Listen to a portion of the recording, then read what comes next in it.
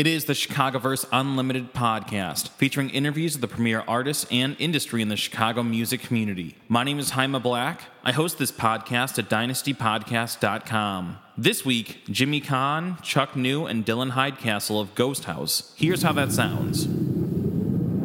Hyde Black here very early in the morning, and by early I mean 11 a.m., which is early, I think, for all involved, here in Wrigleyville at Goose Island for a Choose Chicago Chicago tourism event, and I'm here with Ghosthouse, who just got done performing at Goose Island. How are you guys doing? I'm doing fantastic. A little hungover from last night. Doing well, huh? Doing great. I love the music that's playing right now. It's great. Organ grinder from Wrigley Field. Can't beat it. Are you guys like a little bit out of your element? Because I'm a little bit out of my element here, like before noon in Wrigleyville on a Cubs game day, but it's all good. I haven't left Wicker Park in 5 years, so I don't know. I don't know where are we right now. It's definitely a little odd for me, but we'll do it. You know what, though? It's kind of nice because it's not like a crazy, like it's not like the Crosstown Classic. It's not like a trillion people up here. It's pretty low-key as far as game day goes. Well, the weather, too, for sure. Yeah. The weather definitely affects that. Normally, Cubs games are pretty packed from what I know. I'm not a baseball guy. It's May 2nd, right? Yeah, it's May 2nd, and it's disgusting out. So you guys just got done doing a set here with Choose Chicago, which is the Chicago Tourism Office, official City of Chicago Tourism Office. How did that come together for you guys? Mike Sam is a Clum alum, just like us. And we actually all went to school together. Chuck and I were in the dorms with them. Dylan was somewhere around there. I'm sure we saw him at parties. And we were all connected that way. I see Mike at my gym pretty much every other day. He's a good guy. Actually, Chris Hemstreet from Red Bull connected us with this, too. So that's another way we got it. Good guy, Chris Hemstreet. Yeah. And Michael from Choose Chicago is the one who worked with Dynasty Podcast at South by Southwest. Oh, nice. It really feels like, through Choose Chicago, through DCase, I don't know if you guys have done anything with them, it feels like the City of Chicago offices are really recognizing Chicago music and the value. Are you guys seeing that? Absolutely. I mean, there's definitely a lot of brands and companies that want music involved because, I mean, that's the constant thing that you always have is, technology grows and it becomes a bigger thing as far as the ways that people can market themselves and branding and social media and whatnot. I mean, it's always good to have some music and some sound to go with it, and having a face to put with that. Bands are always going to be involved in that. If that made any sense, I just rambled, I think. No, I did. Yeah. No, I mean, Chicago has so many different festivals, street festivals, and it's unreal. Every weekend in the summer, you have some, like 2 or 3 different streets shut down someplace in the city that has 2 stages playing bands all the time. So it's really been good for us to be involved with it, it's, especially with all the different companies that each of us work with and on, for our jobs and other things.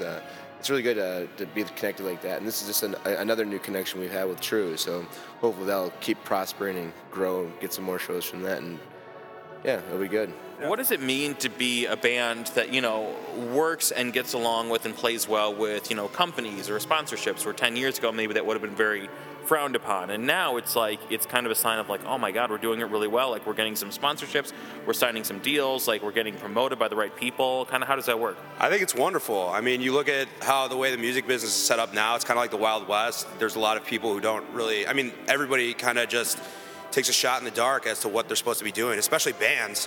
So I mean, this is great. It gets your name out there. We love working for companies. They're definitely very good about, taking care of their artists. And I mean, it's spectacular being able to do something like this with companies such as, like Red Bull and obviously True and every other, group we've worked with to be able to be, have that kind of sponsorship behind us.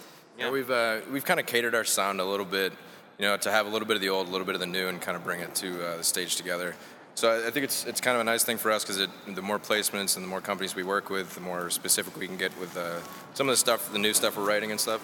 So it kind of it works symbiotically with these sponsorships and our band, making new music and stuff.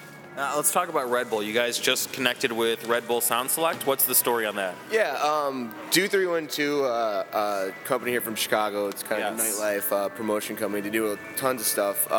They catered an event and got us hooked up with Red Bull Sound Select, which is kind of like a division of Red Bull.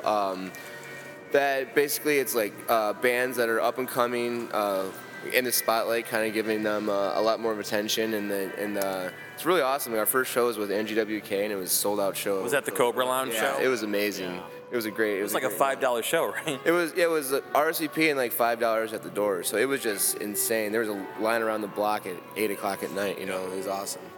I mean, pretty much just echoing what Dylan said. It's great to work with a company like Red Bull, who's like one of those companies that's bringing on bands and trying to make something more than just. They're really different about the way they advertise and their marketing. Like I was talking to Brock Marlboro about that. About how they don't just throw out T-shirts to people and they don't just give out free Red Bull. They want people repping them hard. I mean, they want it to be marketed in the best way possible and very specific marketing. And music is the way that they found is probably one of the best ways that they do it. And I mean, you see them, they have status everywhere. Obviously, Red Bull being a big company, but at the same time, they're just growing artists and putting them kind of in a factory to get them out there. And obviously we love that. I mean, that our sound is so energetic that we really try to bring that Red Bull name with us, obviously. Yeah. Now, you guys just got picked up, or rather, I'm sure the pickup was a little while ago, but it was just announced that you guys are going to be on the 5-year anniversary event of North Coast Music Festival, which, A, I can't believe it's been 5 years for North Coast, and B, how does it feel to be on the 5-year edition of that festival? We've played 3 of 5 years now, so. We literally found out the day before they announced. So, yeah. Dylan was like, hey, are you guys down to play North Coast? I was like, no, I don't want to play again. Of course, yeah. And then we found out literally the day before, so that was awesome. But being on the 5-year anniversary is fantastic. Chuck and I played before Dylan joined the band. As a duo, it was one of our first bigger shows we ever played, and then we obviously got to play last year. So being 3 out of 5 years, it's absolutely great.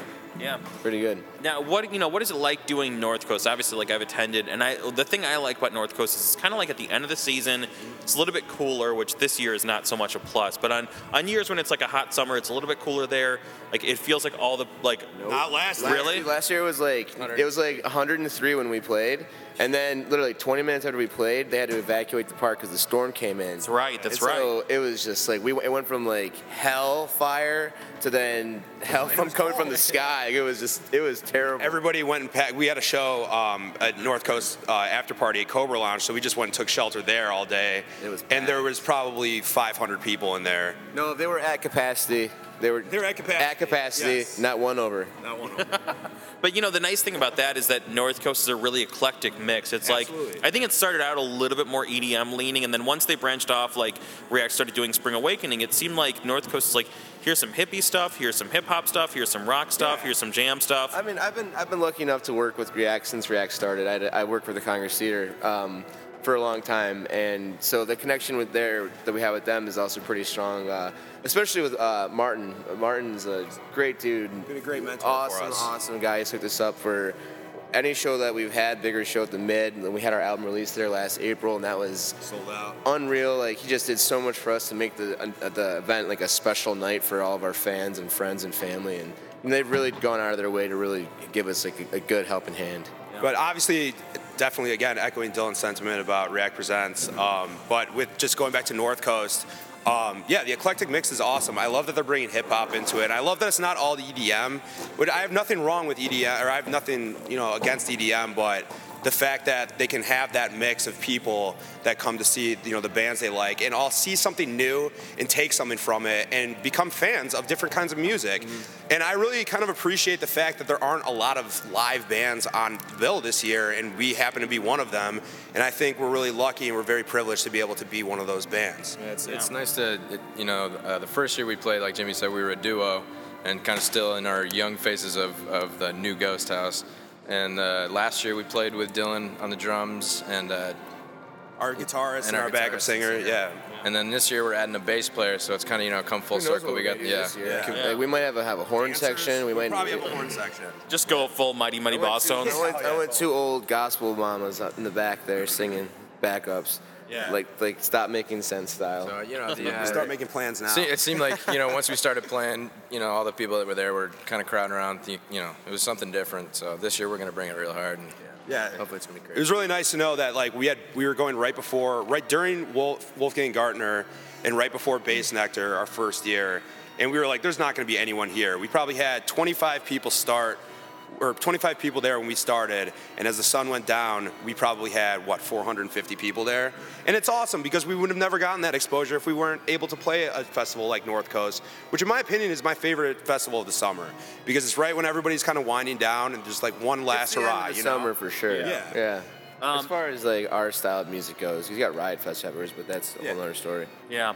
No, absolutely. What else is on deck for Ghosthouse in 2014? Obviously, a lot going on. We're working on a song right now that's a little bit, I mean, it definitely captures the same kind of sound we've always had, but it's a little bit different. We're adding more live elements, as Dylan and Chuck were saying, that are it's kind of very old school, very, throwback to what Prince was doing right before he kind of came out with Purple Rain. A lot of horns, live bass.